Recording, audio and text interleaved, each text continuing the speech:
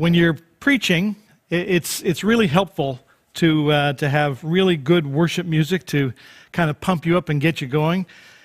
As I was enjoying the worship, and if it's okay to say that, enjoying the worship of the team this morning, Debbie and Tim, it occurred to me that there really wasn't much work left for me to do, because Debbie's an extraordinary worship leader.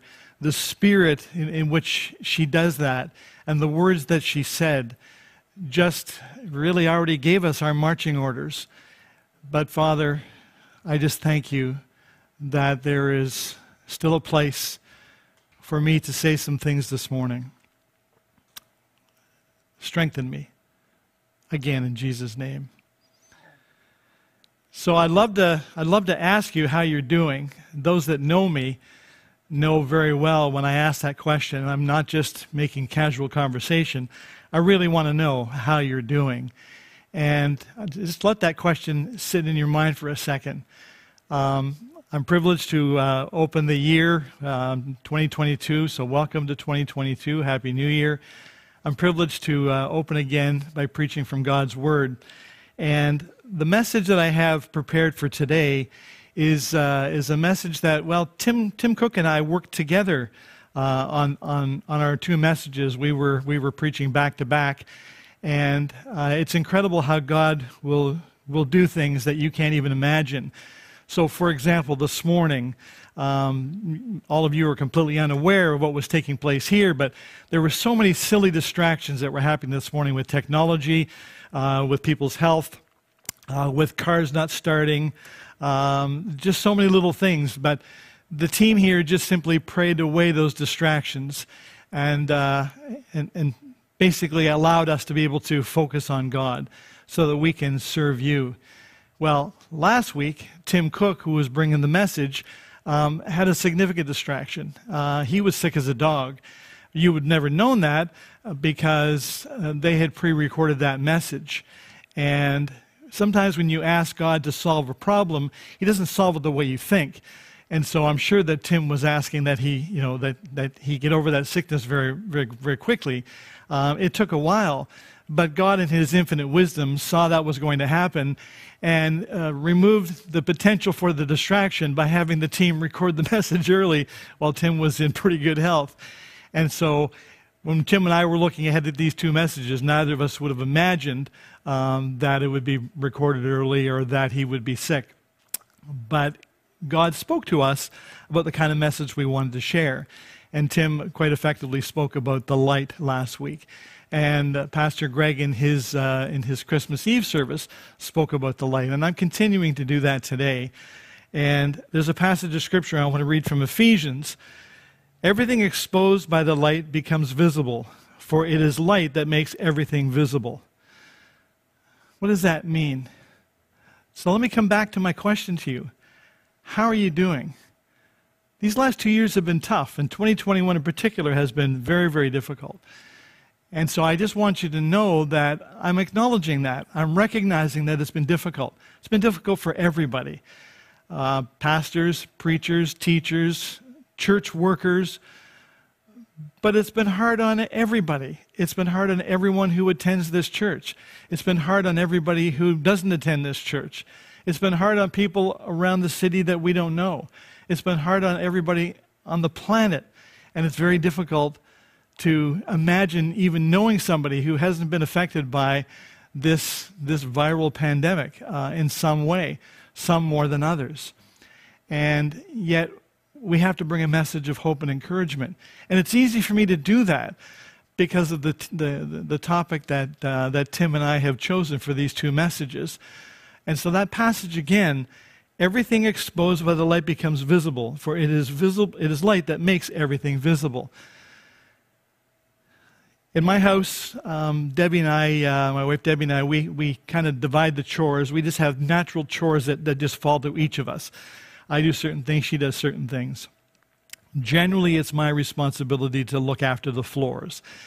And I don't know if you've had this experience, I think you have, where you clean the floor, you think you've done a great job, you've not just swept it, but you vacuumed the floor, and you're ready for company to show up. And about 10 minutes before people start to show up, the sun comes in the window at that really, really hateful angle, and you suddenly see things on the floor and you see dust that you thought were gone, that you didn't even see 10 minutes earlier. And you're wondering, did I even vacuum the floor? Did I even clean the floor? Light makes things visible that would otherwise be invisible. And so this message that I have today is let there be light in you. But I almost want to put like a subtitle to it, and that is a brief history of light. In the beginning of the Bible, Genesis chapter 1, verse 3, God said, "Let there be light," and there was light. God's first act was to bring light into darkness.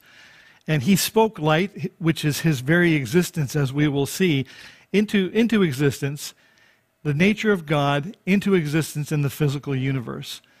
God himself is light, and he began everything by saying, "Let there be light." Now let me skip ahead to the very end of the Bible, the book of Revelation.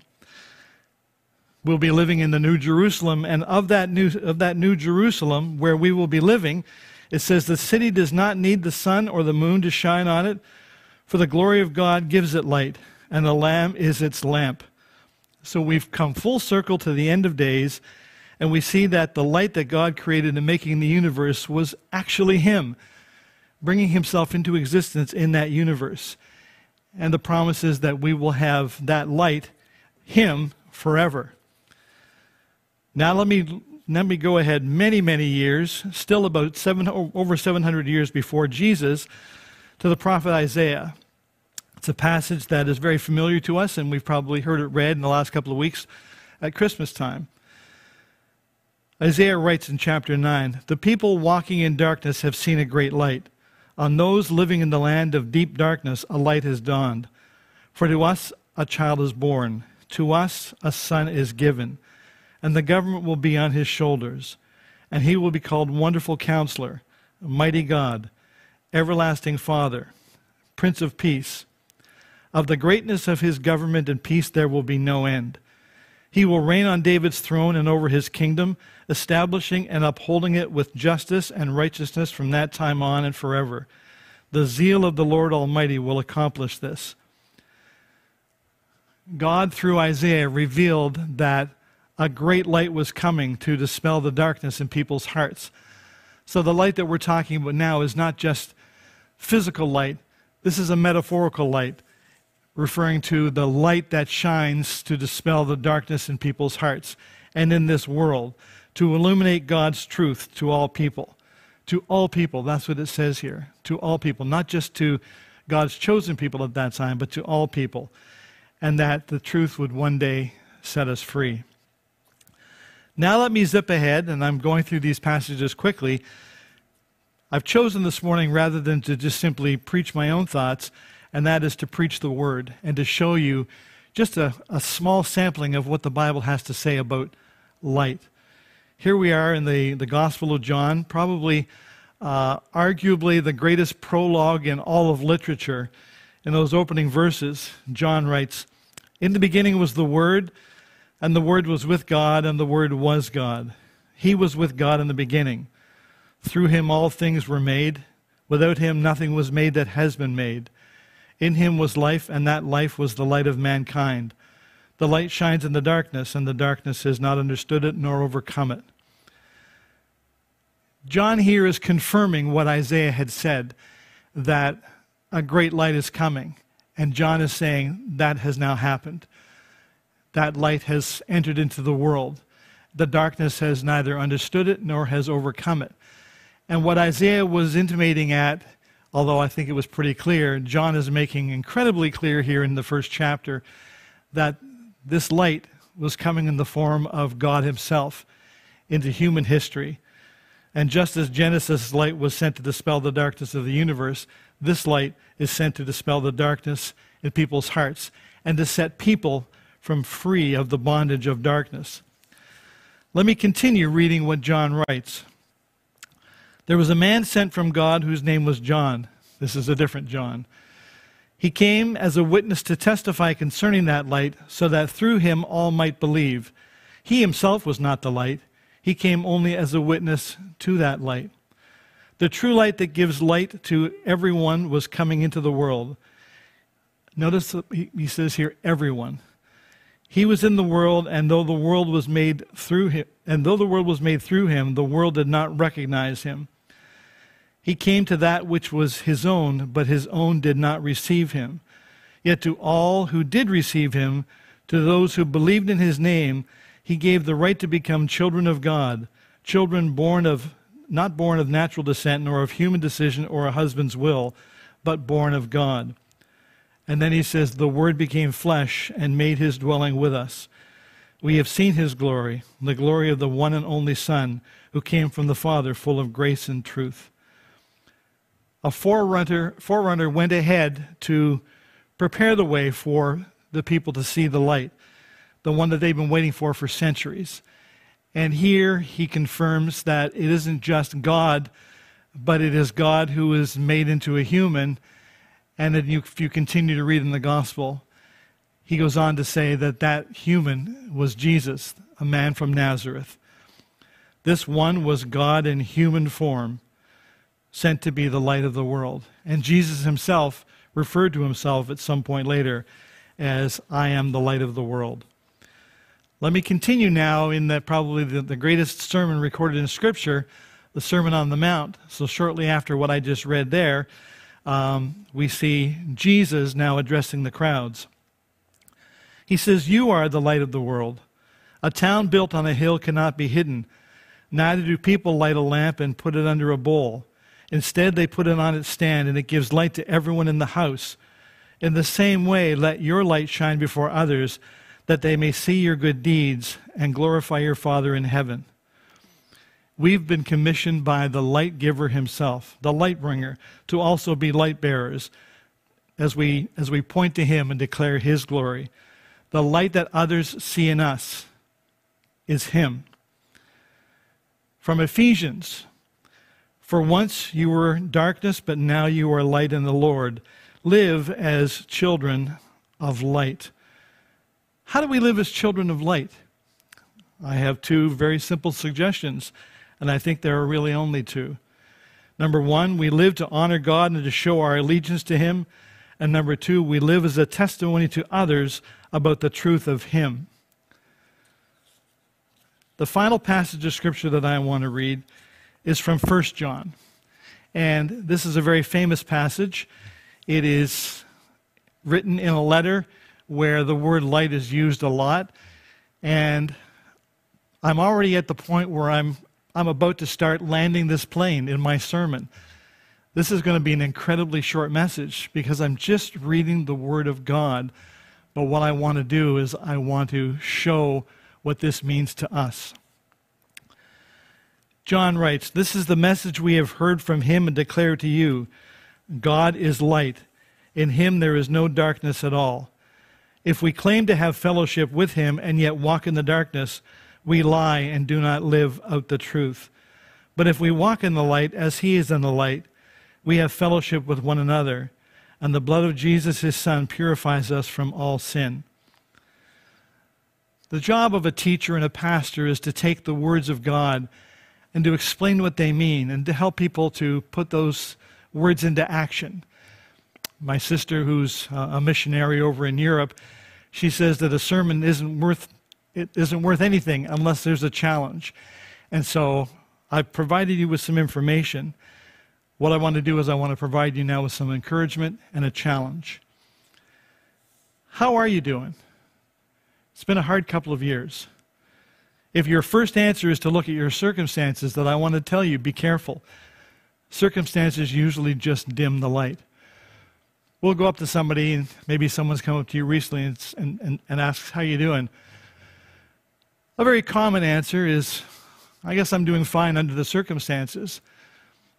But when we say that, I don't know if you realize, but that very statement coming out of our own lips essentially betrays a foundational belief in us that how we are doing is somehow dictated by or predicated on our circumstances.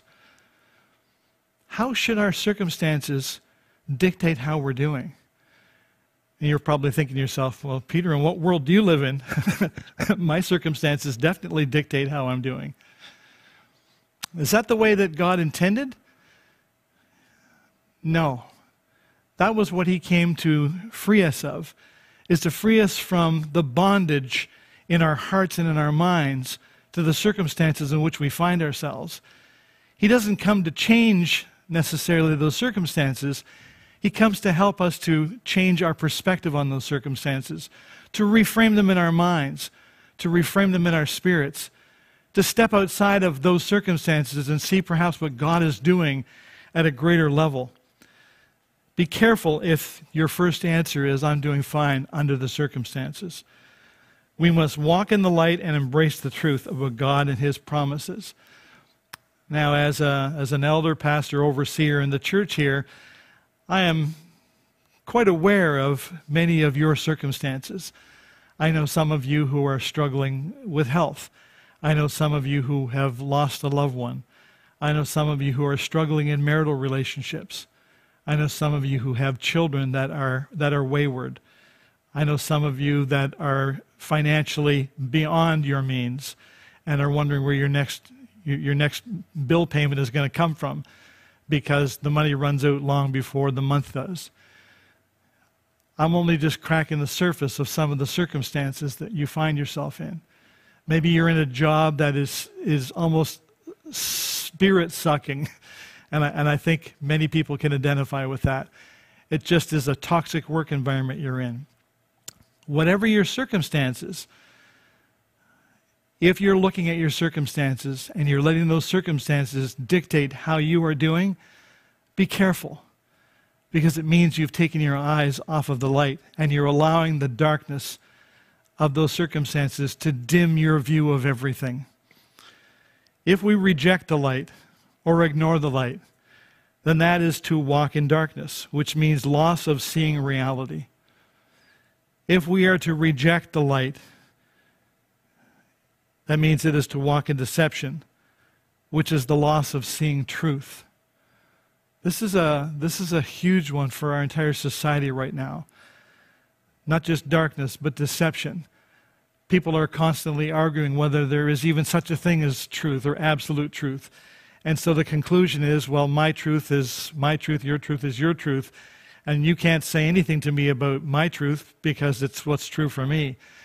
And I understand the political correctness. I understand the societal expectations that are built around that. But from a biblical perspective, it is a line of thinking that is beyond absurd. It is insane. Not just inane, but it is insane. Because the thought that there is no such thing as truth or absolute truth, well, just walk off of a cliff one day and say you don't believe in the truth of gravity and see how that works for you. But I'm talking about things that are actually much more consequential. If we reject the light, then that is to walk in discouragement, and a loss of gratitude will follow. I hope you were really paying attention when the worship team was singing. If you listen to those songs, which essentially were the sermon in itself, and then listen to the comments of Debbie in between those songs, something that I got to enjoy before the service began, just this overwhelming sense of gratitude. Does that mean that the circumstances in Debbie's life are perfect? Absolutely not. She's the one who's having the car trouble. But it's forcing yourself to live beyond the circumstances. You know, instead of saying to someone, yeah, I'm doing fine under the circumstances, say, I'm doing fine because I'm living above the circumstances. Those circumstances do not dictate things for me, because if they do, then things like gratitude will become foreign to you. And a life without gratitude is a very dangerous life to live. And finally, I want to say that rejecting the light is to walk in despair, which is a complete loss of hope. I cannot think of a worse human condition than to be without hope. That is the opposite of what God offers. All of these things are the opposite of what God offers. He doesn't offer darkness, he offers light. He doesn't offer deception, he offers truth. He doesn't offer discouragement, he offers encouragement. And he does not offer despair, but he offers hope. Hope is the foundation to the gospel message. The book of Colossians tells us that the faith that we have and the love that we have spring up from the hope that is stored in us. If you've ever wondered about these three, faith, hope, and love, which one comes first? The answer is hope. It starts with hope. Because if there's no hope, faith and love become impossible. So I have some questions for you. Here's my challenges for you. Has darkness stubbornly taken up residence in you? What are you doing to dispel that? Are you walking in darkness? What are you doing to change that? Do you even know what it means to walk in the light? Are you stuck viewing life through the lens of the darkness of your circumstances? What are you doing to change that? Have you even seen the light? This is a place, Halifax Christian Church, where we proclaim the light. We proclaim the one who brings the light giver, the one who declared that he is the light of the world, and that is Jesus. Whether you've known Jesus for your whole life or you're just meeting him now, the solution to all of the woes of 2021 are found in this, the same thing. Focus on Jesus. He's the light bringer. And he brings light not just for you, but he brings light in you. If there is anything that I've just said that piques your interest, if you have any other questions, if you want to ask questions, please contact us through the church office. If you want to discuss it further, contact us through the church office. If you just want someone to pray for you because something that you've heard today has made you realize that 2022 needs to be different for me. The circumstances may not change, but I need to change. And again, I'm speaking to Christians and non-Christians alike. Put that prayer request through that spot on our website, or again, contact the church office.